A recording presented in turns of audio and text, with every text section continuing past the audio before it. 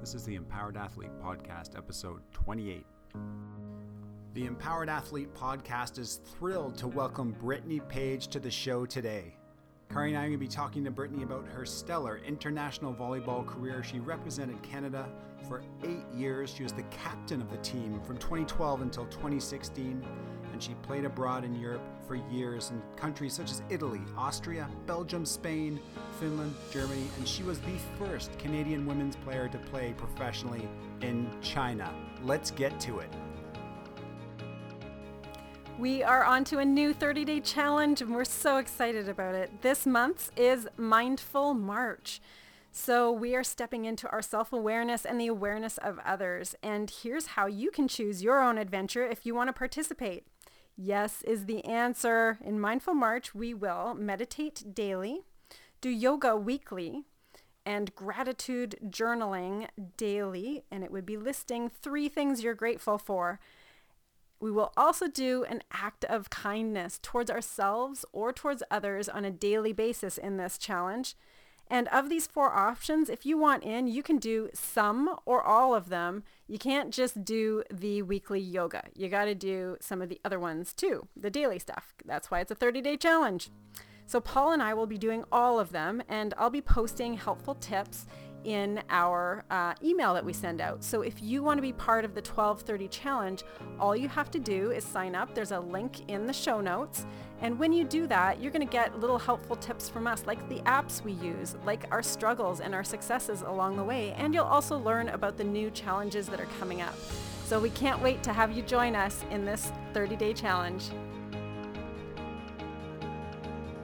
Welcome to the Empowered Athlete Podcast, created to support athletes in their pursuit of excellence and inspire others toward their best lives. Hosted by Kari Schneider, coach to top performers in sport and life, and Paul Durden, former national and professional volleyball player.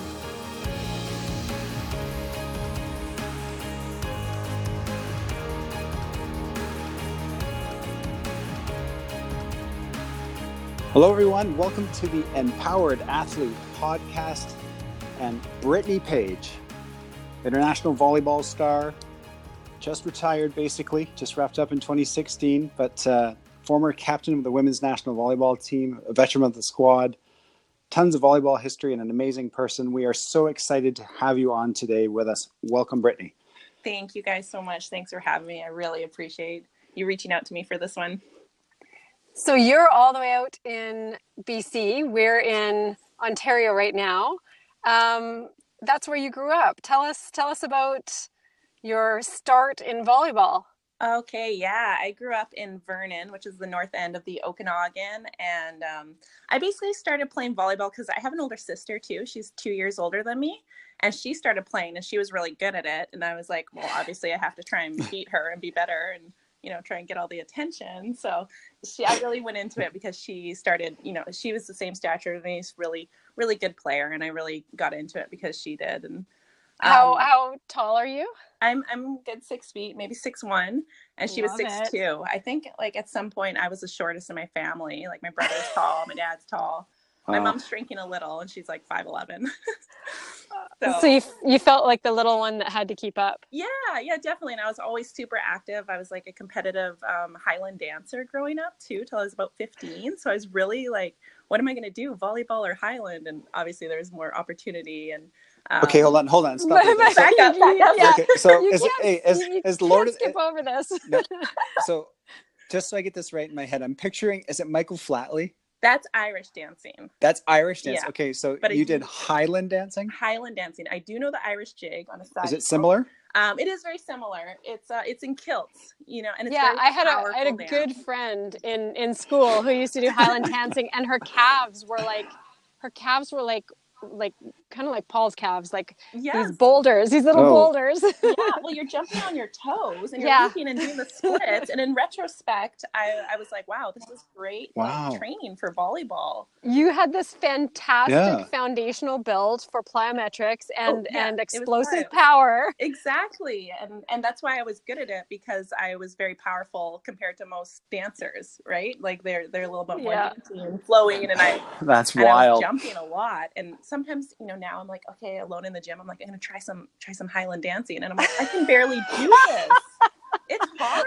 I just want to see the person who catches your move out of the corner of their eye and is like, these are what long is she legs doing? to be flailing around. So yes, the Highland was actually a big part of, kind of my leeway into volleyball and being competitive, because I was going to competitions and you're alone on the stage and competing for trophies and medals and, accepting that failure. And it was really just a good.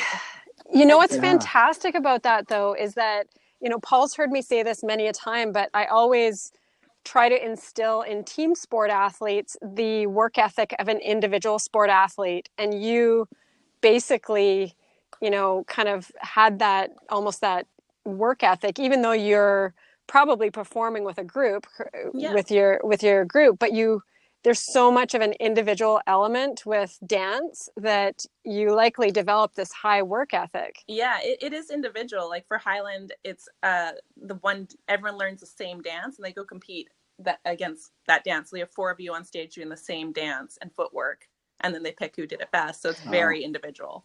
So to be clear, how many times would the judges see the same dance over and over in a given competition? Oh, every competition you'd be in your category and there'd be maybe 50 in your category, and they'd go have 4 on the stage at a time and then switch to the next 4. Solid. So it's really different. It's a different kind of dancing. It's not the choreographed, like subjective. It's very technical. It's technical, yeah. And very fine-tuned. Yes, exactly.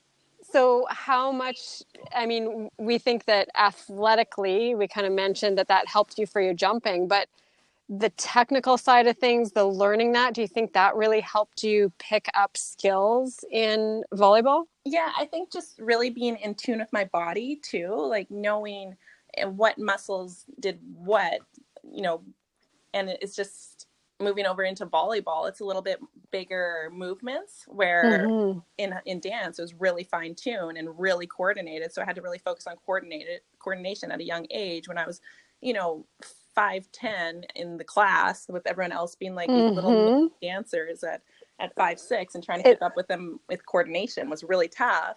And as a result, I always think my defense in volleyball factors into that, because I'm really flexible, I'm really fast, and I can get to these positions really easily for my stature. That's huge. That's so amazing. That's so huge, because that usually when you take a young volleyball athlete, they're kind of like a wobbly-legged gazelle when it comes to coordination, right? So like those are some of the hardest athletes because of all that leverage to teach coordination and patterns and how to make them faster and more explosive and all of that. But you had this base training and this prerequisite that just served you so well, I imagine. Oh yeah, definitely. And posture and everything. So it was always like a joke on my club team in grade 7. I was always dancing on the court, because it was my prime when I fell in love with dance and started with volleyball. So, all these points where you're waiting around, and I was like, oh, let me practice my fling here,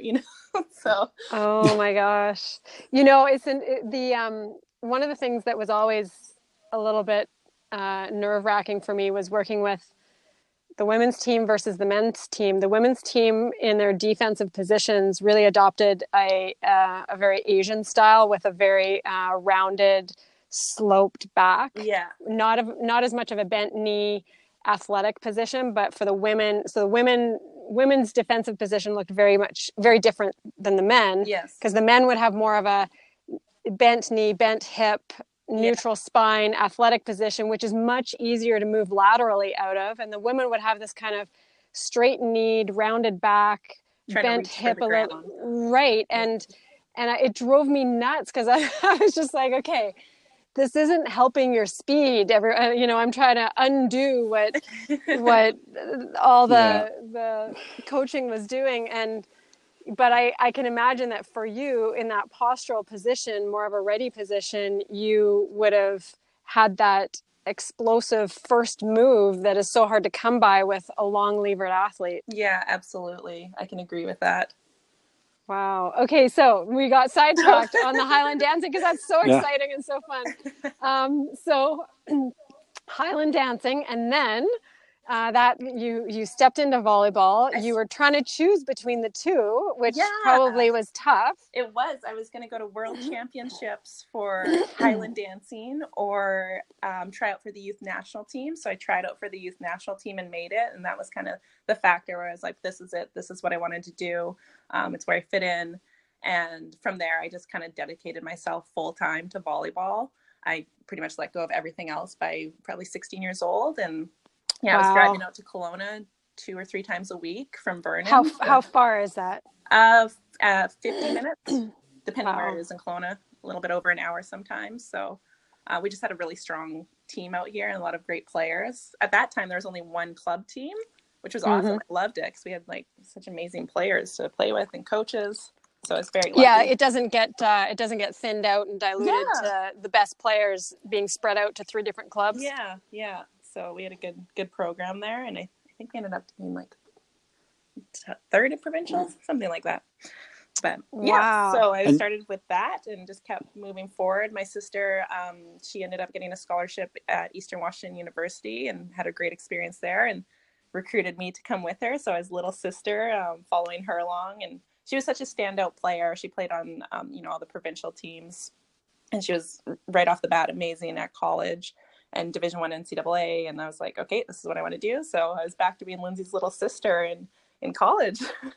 Did that make it? Well, there's a couple questions there. Number one, when you backed up, if we back up, and you said that when you really committed, when it was at youth national level, what did really committing look like for you? So when you had decided and you were traveling back and forth, but mentally you had committed, what was different about your life, and what did that look like in a given day or week in your life as a 16-year-old?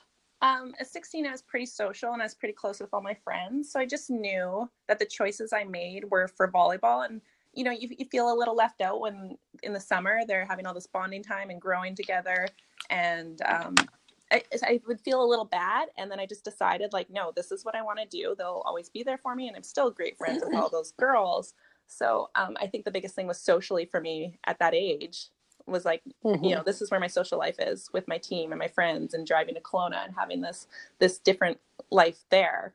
Yeah. And coming back to Vernon. And your goal at that age, if you could rewind in your mind, what was your goal? Was it to simply make it to Eastern Washington like your sister? That would have been her first year. Is that as far ahead were you looking, or had you thought about potentially playing for the national team? Did you know you could play pro at that point, or where are you at in terms of your goal? I didn't know I could play pro as a female athlete. I knew there's like a little bit of, I knew the Paul Durdens of the world playing pro volleyball at that age. But for me, just being introduced to the national team, I was like, oh, there's a senior national team, but I didn't know where I stood for, to be a part of that. I didn't know how good I was, how bad I was. So it was just really goals that were right in front of me. And the biggest one was going to getting a full scholarship and going down to the States. Like, I really like the programs in the States. Because you saw your sister doing that as well. So you had a clear example. Exactly. And there's, for us, like Washington, the school in Spokane is about a 5-hour drive. So it's really close. It was really small and quaint and inviting. It wasn't overwhelming. And it was just like the right fit. And looking back, maybe it was a little small, but I'm so glad I went there. It was a great introduction to the different world. So little Vernon.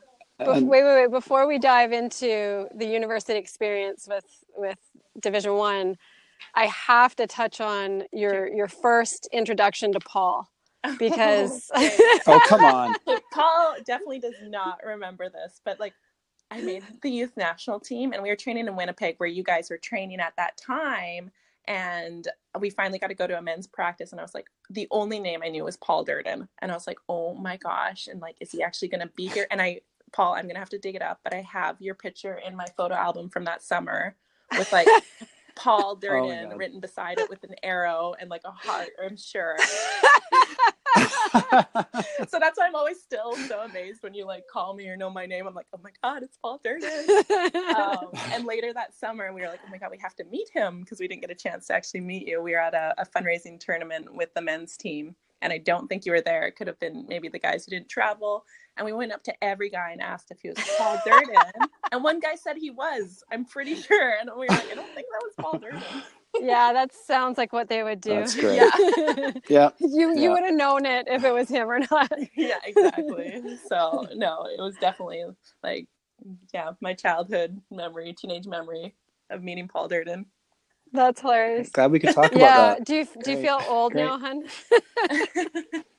I always feel old. Okay, so let's hear about there's that transition which to university, but I imagine for you it was so much easier because your sister was there and you'd already been there and visited, and it probably felt so familiar. Oh, But yeah, absolutely. you made that transition, and what was that like? Your years as a Division I player? When I first got there, I ended up redshirting. And you're playing youth junior national team, high level competition, competing, and then I get there and I'm like, oh, I'm redshirting, like, oh, okay, which was fine now that I look back, because I was just like this little string bean, like physically and technically I was not there. I had everything else and they could always see the potential, and my sister had redshirted too, so it was just like a really good situation. But you come in with the other freshmen who are in these like high caliber club teams and really, really developed. I think Canada's kind of moving more towards that now, but at the time we were just, kind of just hitting balls and practicing a lot. We weren't doing that physical. You hadn't had component. any strength. You hadn't had any strength training at that time. None. I had to learn how to do like a hang clean with a pole. Every time, you want to know something funny? Every time we had BC athletes come onto the national team, none of them had any, even if they were in university, so they were beyond club, they weren't, that 18 years old, so they had a bit of university experience. They typically, if they were coming from a Canadian university or they were coming from a BC team, they didn't have any strength training background. Yeah. Like it was so frustrating because we would have to start with the basics. And in my mind, I was just like, this is wrong. As a national level program, how on earth can we compete with the world when we're getting rookies coming in or potential tryout or recruits coming in who have never lifted, and they're trying out at this level? It was insane to me. Crazy. Yeah. And I remember that for my first year playing with the national team, some girls coming in and they had like, oh, we would just kind of work out on our own in the weight room. And I was like, oh, what? Do you know what I've been through for the last 5 years? It's so behind. Like, it's so far behind. And that's where our Canadian system, whether it's club or university, in my opinion, with what I've seen, is just so far behind what other countries are doing, what the US is doing. And then we wonder why on a world stage as a national team, why we can't compete. And then our country kind of is like, well, we're one of the best countries in the world economically, and yet why aren't we competing where we should be, in air quotes, where we should be on a world stage, and we just aren't. And part of the reason is right down at that grassroots level, that those fundamentals aren't happening when it comes to the physical development, which is crucial with long levered athletes. Yeah. And it's just not being done, especially on the female side. It's not being done very well on the male side, but it's not being done often at all on the female side, which is mind-boggling to me. Yeah. When I went in at 18, 19 years old, I had never touched a weight. I mean, maybe a squat here and there. So when I walked in there, we had a new strength coach, and he was straight from UCLA football program. And I'm like, oh my God. Oh, solid.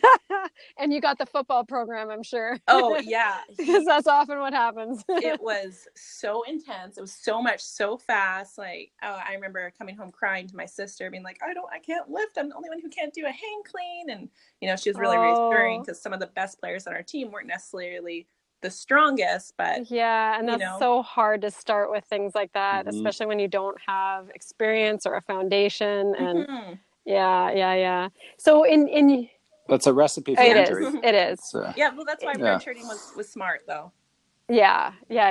And in what you experienced with your US school experience or career, and you have friends who maybe went to Canadian universities, how would you say the difference in either intensity or competition or coaching? What would you say some of the differences are between Canadian university and US?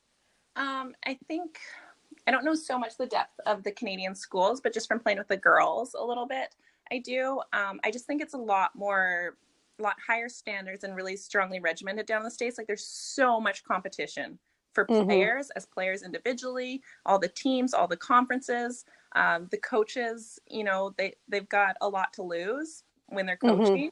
And if you're not performing, they're not performing, like their job is on the line and they let you know it. You know, they do not cut a single corner. Oh, there's Mojo.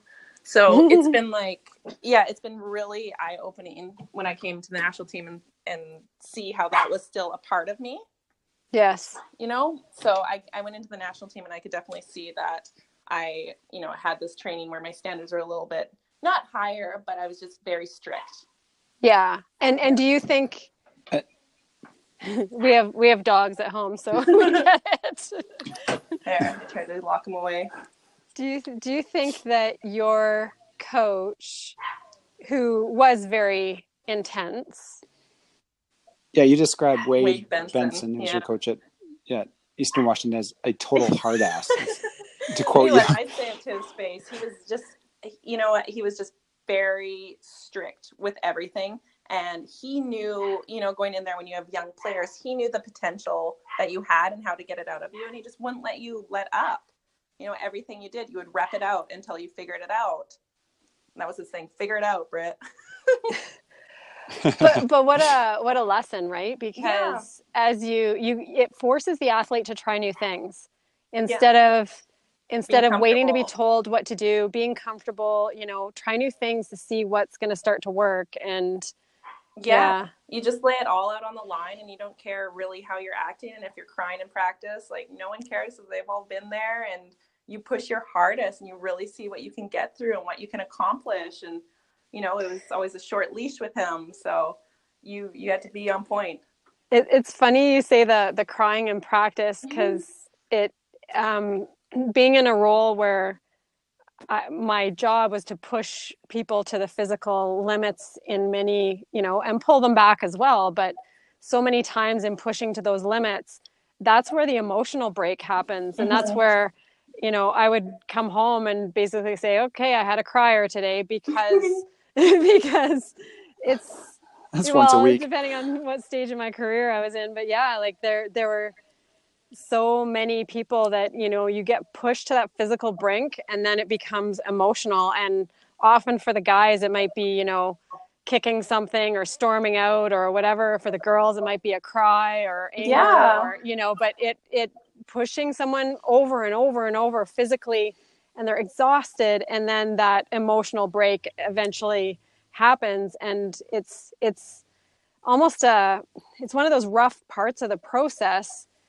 in that later on, say you flash forward a few months or a year, that same athlete could be pushed way, way, way past that point before and not have that emotional break, because they've grown. I've got to say that it's, when what you're describing, when you say the limit, you've got to remember there's two limits at play. So the athlete believes they have a limit, and you as the expert, Kari, you know the actual limit.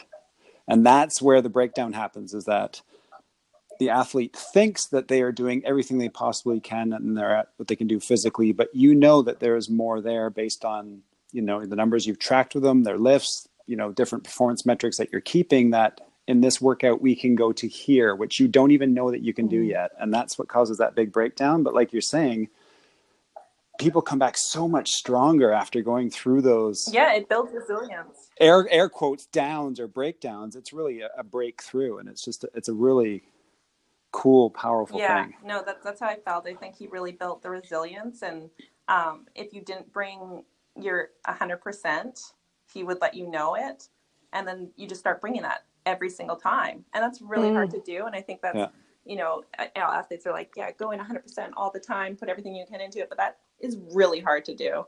Yes. Physically, emotionally, mentally. Yeah. So.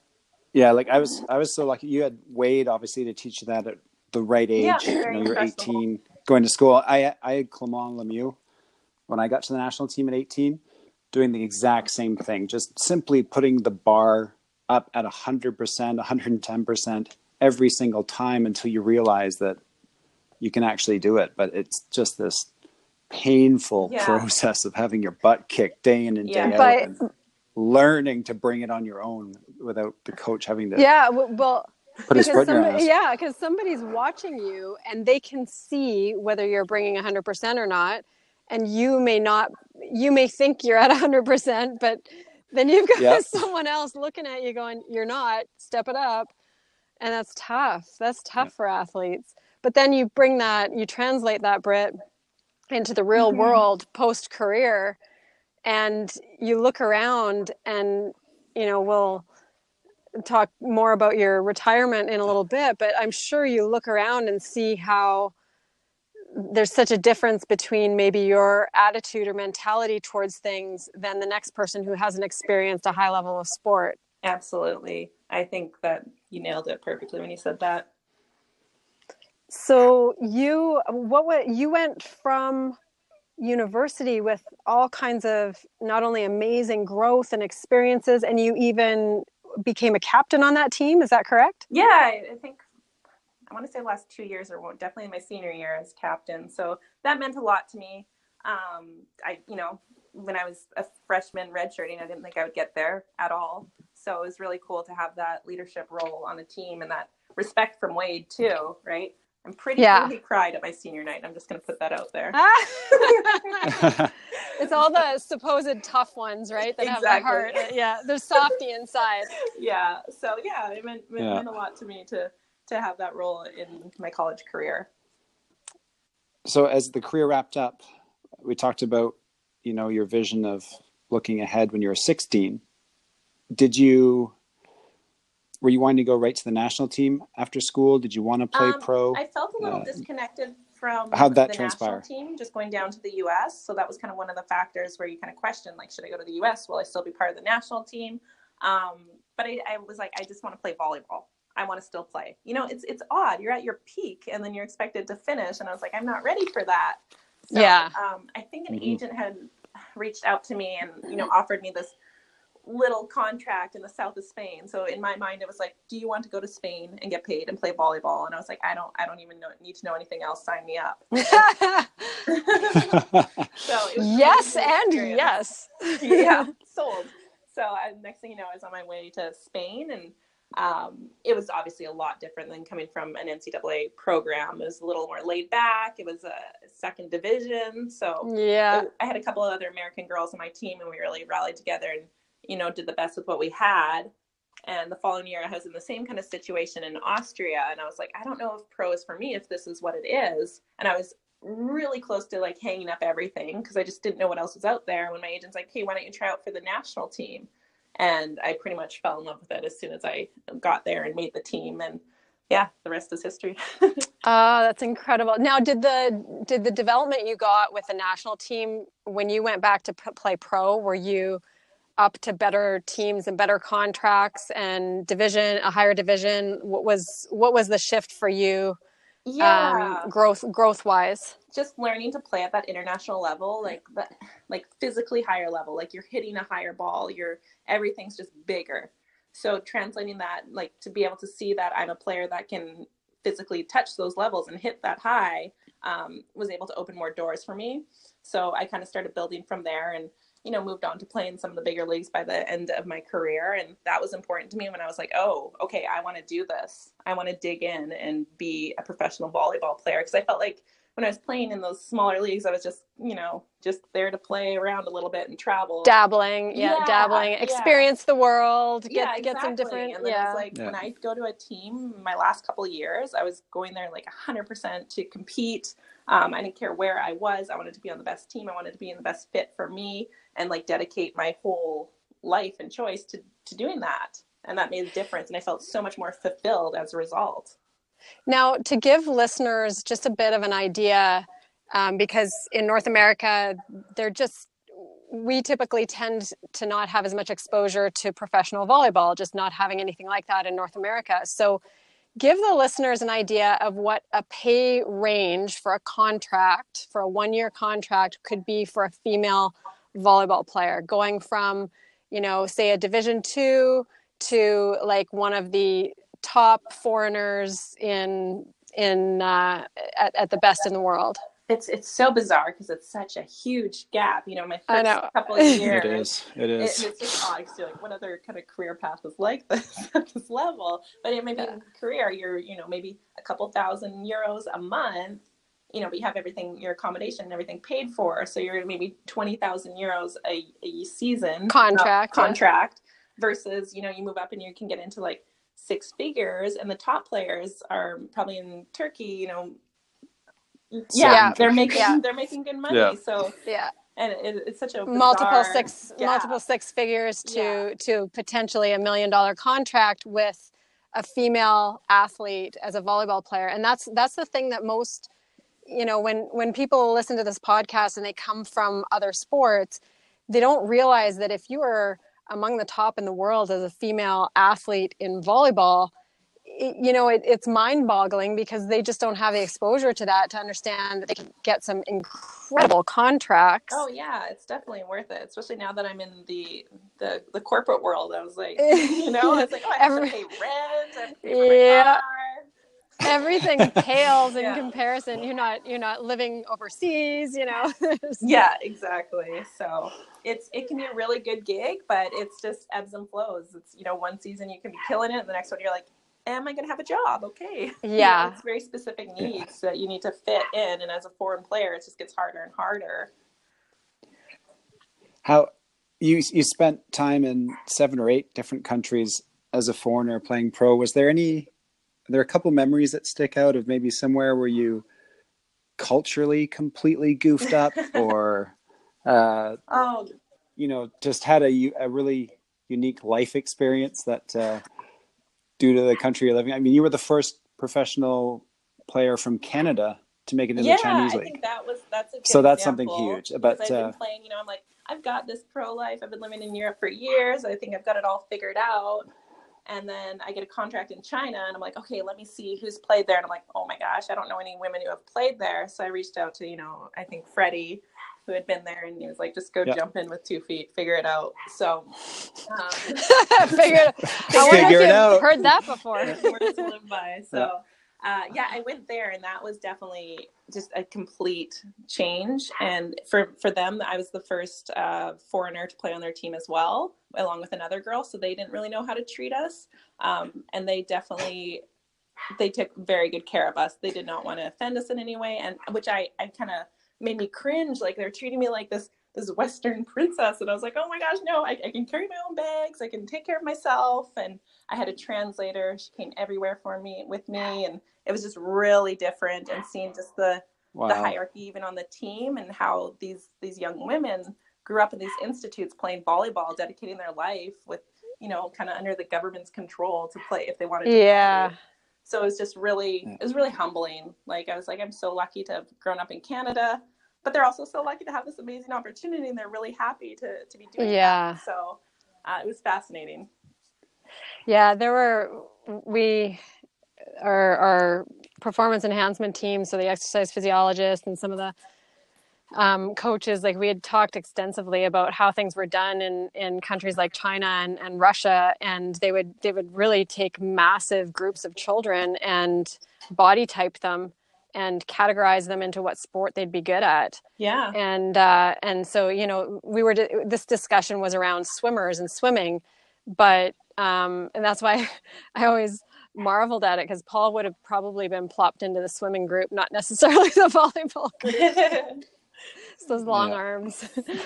But like, to have that decided for you at such a young age based on who your parents were or what your body type was, and really be groomed into it instead of living the life you lived and having the choice and falling in love with the sport. Exactly. And, you know, it's such a different thing that we sometimes we take for granted, I think. Yeah, because you could feel with some of them, they didn't love it. They didn't love the sport and didn't want to be there. And that's really draining on me as a teammate too. I was like, I feel so bad. And then the other ones that are like, I want to be there and this is what I want to pursue. But it can make a little bit of a toxic environment sometimes. Yeah.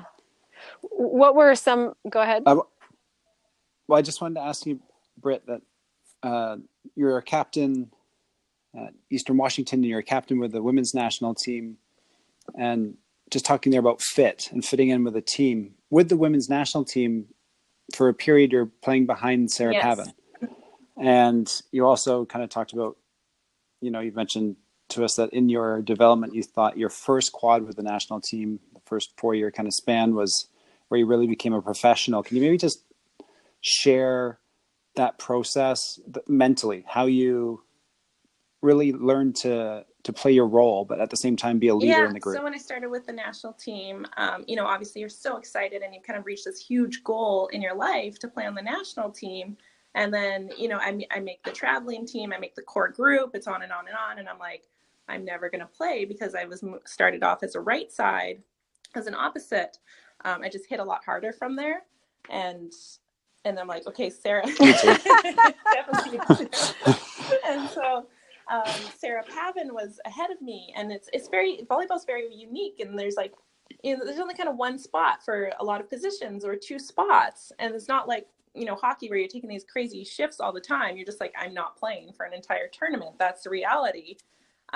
So, I focused on things that I could help with being positive, with being part of the team, with being connected. That was always easy for me. It was really in my control.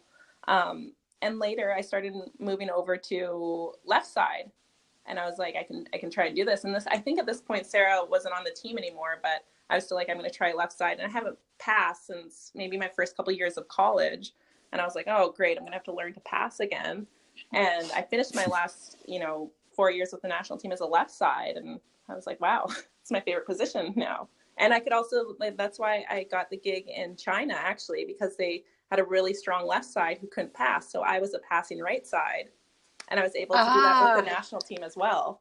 You became the versatile player. Cool. Love it. You could put Love me anywhere. that. That's So awesome. yeah, anytime when I was playing right side, anytime a left side was struggling, they just push them up and put Britt back.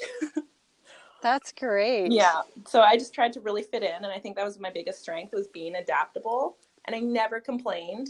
I specifically remember my coach Lupo in my last quad. He was like, he said in front of everyone, he's like, I just want to let you guys know, there's one player who just never complains and does the grind. And that was me. And I was like, what? Really? I don't?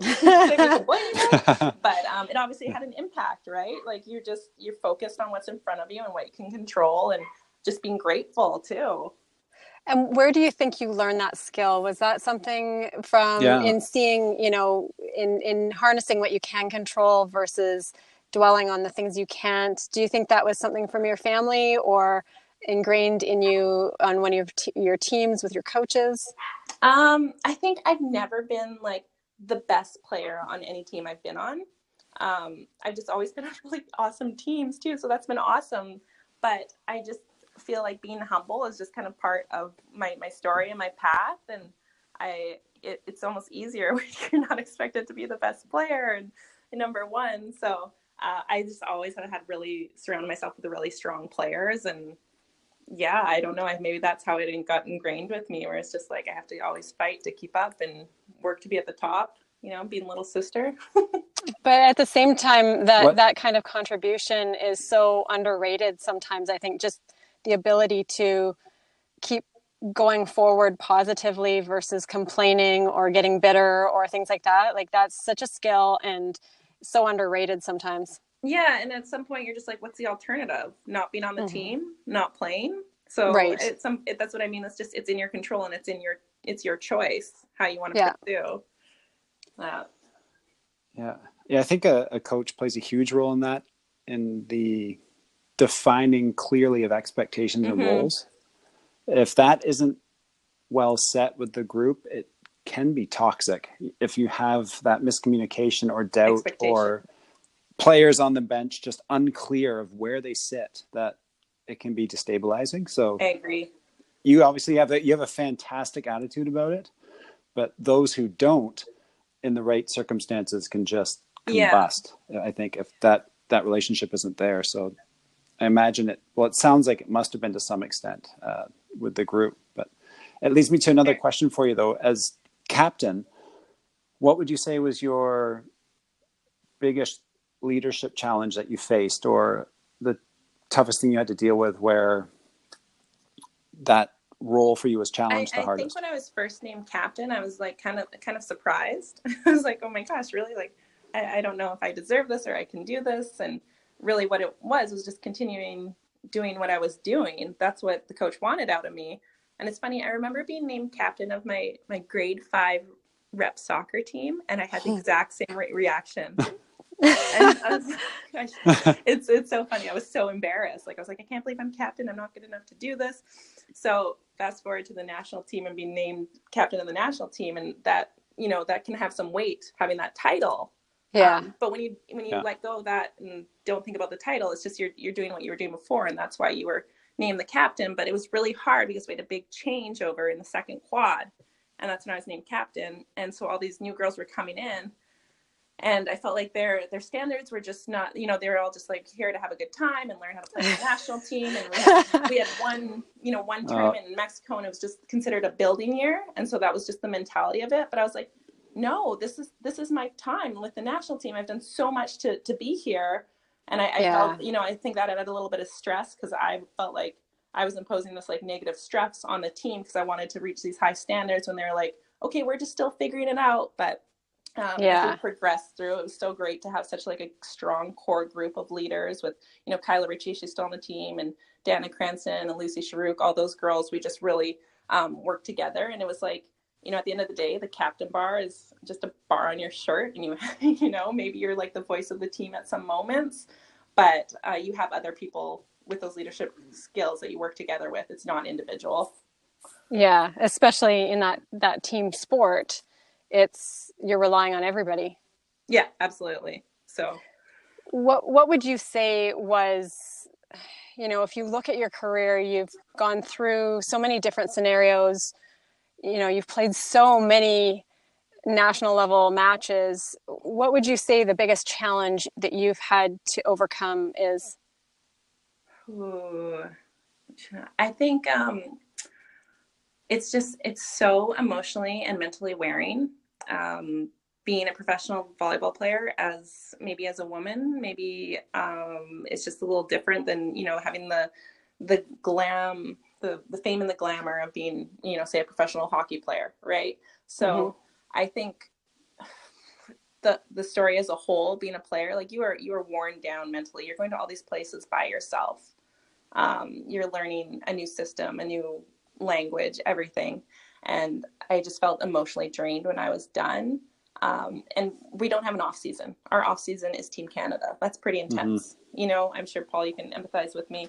But yeah, I think it was just the mental grind of it and the emotional grind of being isolated. But at the same time, you know, you have to really think, if I'm doing this, I'm going all in, and I'm accepting that I'm going to be alone out here in, I don't know, isolated Finland, whatever it might be. And I think it was definitely just the grind as a whole. But looking back, I wouldn't change a thing. Would you say that, how would you say, in your opinion, you think it would be different for a woman versus a man in that scenario? I think just society sees male athletes as a little bit more maybe status, so they get a bit more respect automatically, where we have to really work for it.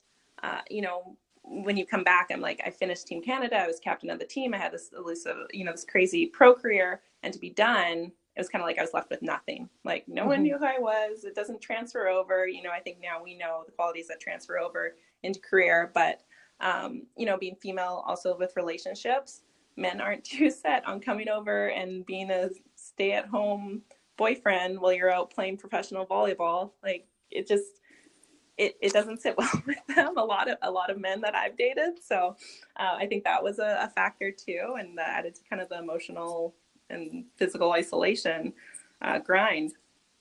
Between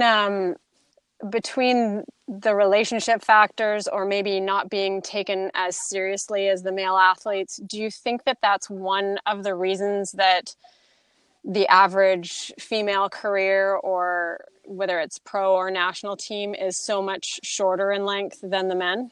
Yeah, I think there's definitely like a bit of a stigma or idea of how, you know, of women's volleyball. Even when I finished, I remember, you know, everyone's like, oh, I guess it's time for you to finish. I'm like, yeah, I guess so. And looking back now, I'm like, I could still easily be playing physically. I think women peak a lot later physically too. So I'm like, this kind of makes sense.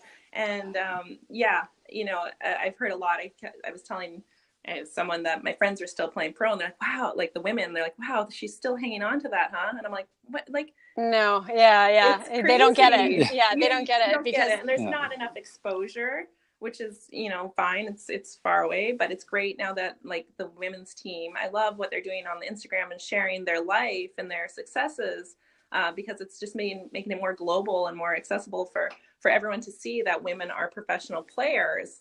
So it's been cool to kind of see that growth. There was a women's, the hashtag was women's soccer. Mm-hmm. And I was looking on this hashtag on Instagram the other day, and there was a split photo of a profile of one of the women's players. I'm not sure who she was. I wasn't familiar with her, whether she was pro or national team, but she was 5 months pregnant and practicing and playing and that kind of thing. And so it was just interesting to see it because you just don't see as much of that in volleyball. Lots of the players will have a relationship, a husband, a baby, and then get back playing pro because, if you're have one of the Russian contracts or Asian contracts, and you're making more in that span of time than you probably ever will in any other career in your life, then you're going to keep playing. And I wonder if there was less of that, if there was more respect for women's athletes, pro athletes, and if there was more of an understanding of really when they peak and how long they could play, whether players like you might have had the automatic that, well, I'm going to be playing for another 5 years or whatever. And when you look at that financially, that would make a huge difference in your life. Huge difference versus the expectation every time you come home from your pro career, the expectation of, oh, are you done yet? If you're done with the national team, are you done playing pro? Are you coming home now? And those types of questions, you don't realize how much they start to kind of influence maybe your thoughts of when your own career finishes. Yeah, I'm like, should I be done now? I need to go back so I can, be a normal girl and date normally and be here and those kind of things. So it's a lot that kind of wears on you, I think, being a female athlete, because it's just, even when I was like a kid, like I couldn't name any female athletes that I really inspired to. I remember watching the NBA and being like, well, I guess I want to be in the NBA. Yeah, because you see some tall female athletes. Yeah. There you go. And just like, and exactly. I didn't see myself in anyone. So I think now that's why women are kind of being more present and being like, you know what, little girls, like, this is what you can do. And I think women and girls have to see themselves in someone to really be inspired. And that's been kind of eye-opening for me coming back to Kelowna, because I've done, in the past 3 years, I've been kind of involved in the community and the volleyball community. And I've had a lot of young kids come up to me, the girls, and tell me like, wow, it's really inspiring to hear your story and your path. I didn't know you could do that. And I was like, I didn't know at your age. So I'm glad I can share that with you. Yeah. And that's you changing the landscape of what they're seeing for what's possible for their future. Yeah, absolutely. Yeah. That's amazing. Yeah. That's amazing. So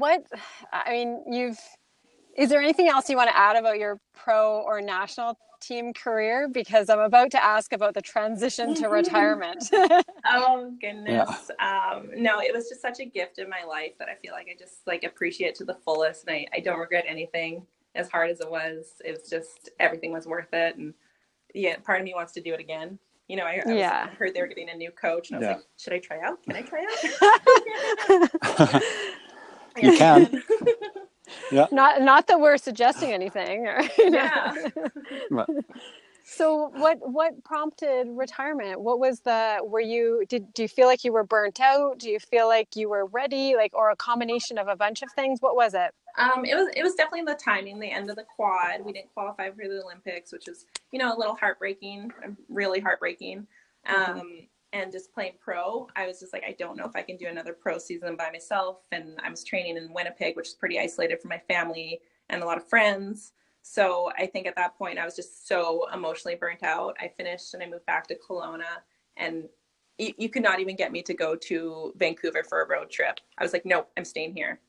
I could not packing Yeah. a bag. touch a volleyball. Yeah. Everyone asked me to be on their teams to help coach, and I was like, no. Like, Yeah. literally, it took me to probably last year, maybe a little bit more into this year, to enjoy playing volleyball again. Yeah. At like a rec league level, you know, and I did it just for social purposes, and I'm glad I did that. But to actually enjoy playing, I was like, oh, I like volleyball again. Yeah. It's just being burnt out, I think. And Paul, you kind of went through something like that in the not wanting to play socially or recreationally. Absolutely. Yeah, I couldn't enjoy it. I want to be Hard. playing at a high level and playing hard, playing my best, or it's not good enough to me. It's just and it's just not fun to try to do anything less than that. It's so weird.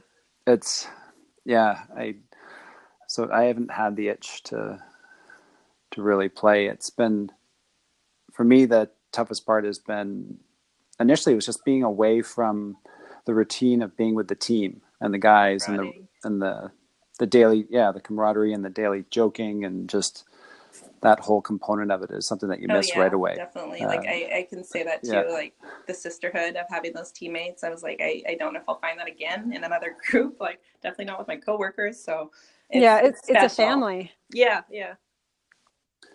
So let's talk about, we know why you stopped. Did you have a plan, and how did it go? If you had one, if you didn't have one, how did it go? Tell us about the real transition into the air quotes real world here. I didn't have a specific plan. I knew I wanted to be back in Kelowna. So I just kind of packed up, headed home. And I was like, what am I going to do? Like, how am I going to get a job? And I make this resume and there's nothing on it. I was just like, captain of this team, played on this in Europe. Like, I'm very... What was your degree in from I was in children's studies, so it was early childhood education. Which I really enjoyed, but it's just not something I wanted to pursue after being graduated, 10 years. So, after that, I was like, I don't know. And I was just a different person, after being a competitive volleyball player. And I just, I saw a lot of success in some friends who got into sales, just friends from college and other people who retired from volleyball. And I was like, I want to get into sales. So I just started working part-time at like a real estate office, which basically I just did admin work. It was pretty mindless. And I was like, oh my God, I'm so nervous for this job. What am I going to do? And it was like, I spoke to one person a day and did some emails. Yeah. So I had an opportunity. I can't remember. I applied for a sales agency and they paired me up with this outside sales job because I knew I did not want to be in an office 9 to 5. I was terrified of that. That was the only thing I knew I didn't want to do. I don't know how I would be able to handle that after, being so physical so long. So there's an opportunity for outside sales. And my manager at the time, he was an old athlete. He had played baseball down in the States. I shouldn't say old. He was a former athlete. And so he basically called me the next day and hired me. And it took me a while to ask, but I was like, why would you hire me? He's like, I used to be an athlete. So I kind of started from that. And it went really well. I was just like sales that I think is just really parallel with a lot of things, a lot of qualities I learned from playing sports. I feel like I get little wins all the time. Yeah. And it can be really aggressive. It can, it's setting goals, kind of thing. Yeah. And like numbers. I would like to reach my numbers. I like to win. And, they give you prizes and sometimes trophies. I was like, oh my goodness. It's like, yay. Well, let's be honest for our listeners. You won the President's Award for sales in your first full year. So I've been doing it a year and a half. So you didn't just rock it. It was really great, especially being in Kelowna because it's a little bit smaller market. So I really hammered it out. And I didn't know till we were at the sales conference and they announce you and say everything about you and they don't give your name and they're just like, it was my boss up there and he's like, and she can hit a mean volleyball. And I was like, oh, I think it's me. And then you go up and accept it. So yeah, it was like the top 3 at in my field for sales. So I was really, really honored to receive that. And it meant a lot to me just knowing where I was after volleyball, when you're like down in the dumps and you're like, what does the future hold for me? So just, when I got that, I was like, my younger self is so happy for me right now. So would you say that's something that you almost needed to be able to grow into something or progress with something once you had to find something that you could really grow with? Yeah, I feel pretty fulfilled with it, which I was surprised at. I'm very performance oriented, so it's something I can work hard to perform at, and I really like having that focus every day. That's amazing. Do you Yeah. are you still involved in volleyball at all in Kelowna? I know you're about to move, but to Vancouver, but have you been involved lately? Yeah, a lot of clubs ask me to come out. They always ask me to coach, and I'm like, I don't want to coach, but I'll come play with your team. So the girls love that. They would prefer me to come play with them and hit as hard as I can at them because they can dig my balls. They don't, and they're surprised themselves when they can hang with me. So I think that's been great. Yeah, I don't know if you guys know Tammy Thomas. She runs a great club out here, and she stays involved and gets me in touch with the girls and lets me chat with them and really tell them what it is about volleyball, that to like what you need to do to get to the next level or whatever your goals are. When I first moved back, Steve Manuel, he's the coach at UBCO. He was my coach in high school, and he was amazing because he said, he's like, Britt, whatever you need from us, you have. If you want to come coach. If you want to come play with the girls, play. If you just want to go to the parties with the girls, go to the parties. So he really understood like that part of my life proximity. Yeah, the proximity with the other athletes. Yeah. So I went out and practiced with them like when I retired in the fall. Every month or so, which is great. Just having that like kind of team atmosphere. Well, and that's really a nod to you, Britt, in that he realizes that the value you can bring in so many different ways, off the court, on the court, sitting beside the court, whatever it is. He knows that you can bring experience and class and caring to those people in all those different ways. So that's absolutely why he's extending that, invitation to you. Obviously, coaching, have a relationship, but I think his knowledge of what you bring to the table just makes that an absolute obligatory ask. He's got to ask. No, it was good for me though. Like it was giving me something. Like I didn't feel it's a win. It's an amazing win-win because those you're giving back in a way that you're having fun and they are allowing to be around you, which is an experience that like it's the experience that you didn't have that you probably would have just eaten up at that age, Totally. And that's what you're allowing them to experience, which is beautiful. That's fantastic. Yeah. Thank you. That's great. So we're gonna kind of circle back and ask a few rapid fire questions. Sure. I don't know where to start here. What is something about you that most people may not know that might be quirky or unique? Outside of Highland dancing. We already covered that one. Yeah, what's something that's unique about you? Oh my gosh, I'm a bit of like a Pinterest nerd, so I love baking and crafts. Like, oh my gosh, I love baking. That's fantastic. You guys should start a bake shop. Yeah, a company. You're self-interested in that. So you want all the banana bread. And what? So since you love to bake and craft and that kind of thing, what about favorite food or favorite dessert? Oh, let's see. You know what? I'm not a dessert person. I always bake my cakes and I don't eat them.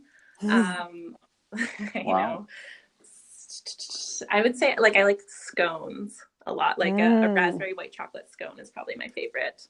I could go for that, or cranberry white chocolate or raspberry white. Yeah, yum. Mm-hmm. And do you have a favorite meal? I really like soup.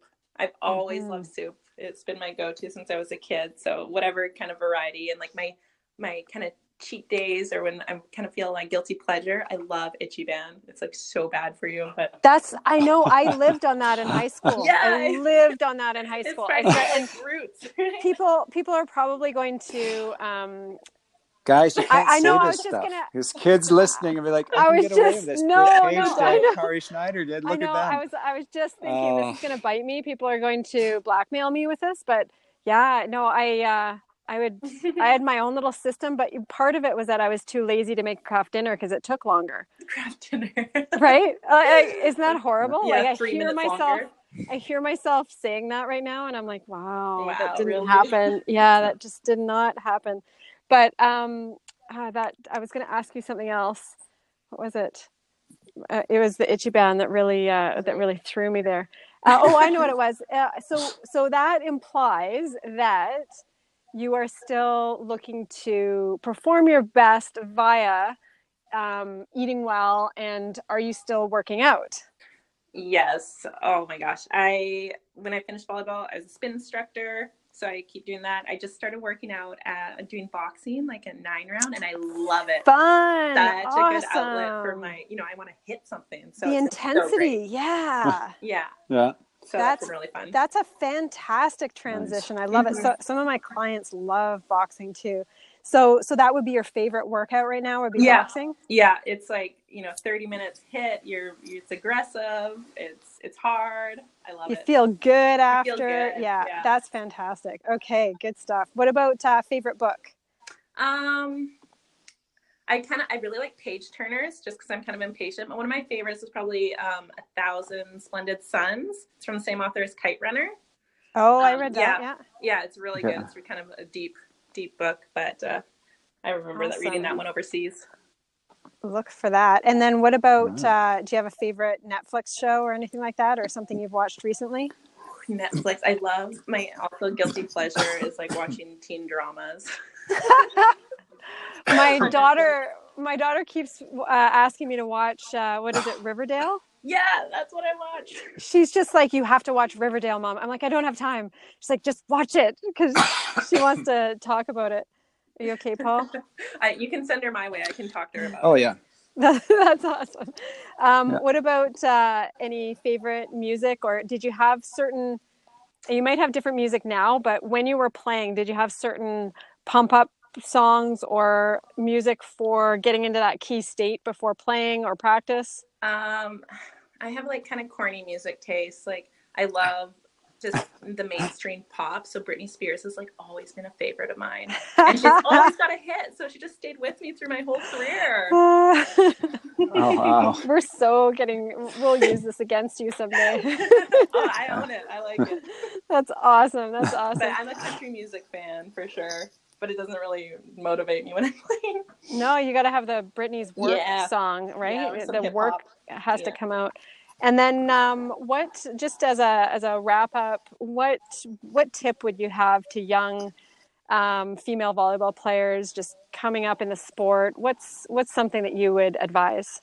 I would encourage them, because social media is so global and so much access right now, is to find someone who you can relate to follow along with. Like, I think Kyla Ritchie is a great example, because she puts it all out there and you can follow her path on her career path. But also, I think just being really present when you're playing, being really focused. Focus is really hard, and just in the moment, and not necessarily as a whole, but when you're going into practice, like dedicate those little mini goals. But yeah, being really present. Can you expand on being present, just for the young athletes? Yeah, they might be a little lost. We agree and want that. Yeah. I think a lot of times there's a path that you're on, and there's always another season coming up, another game coming up.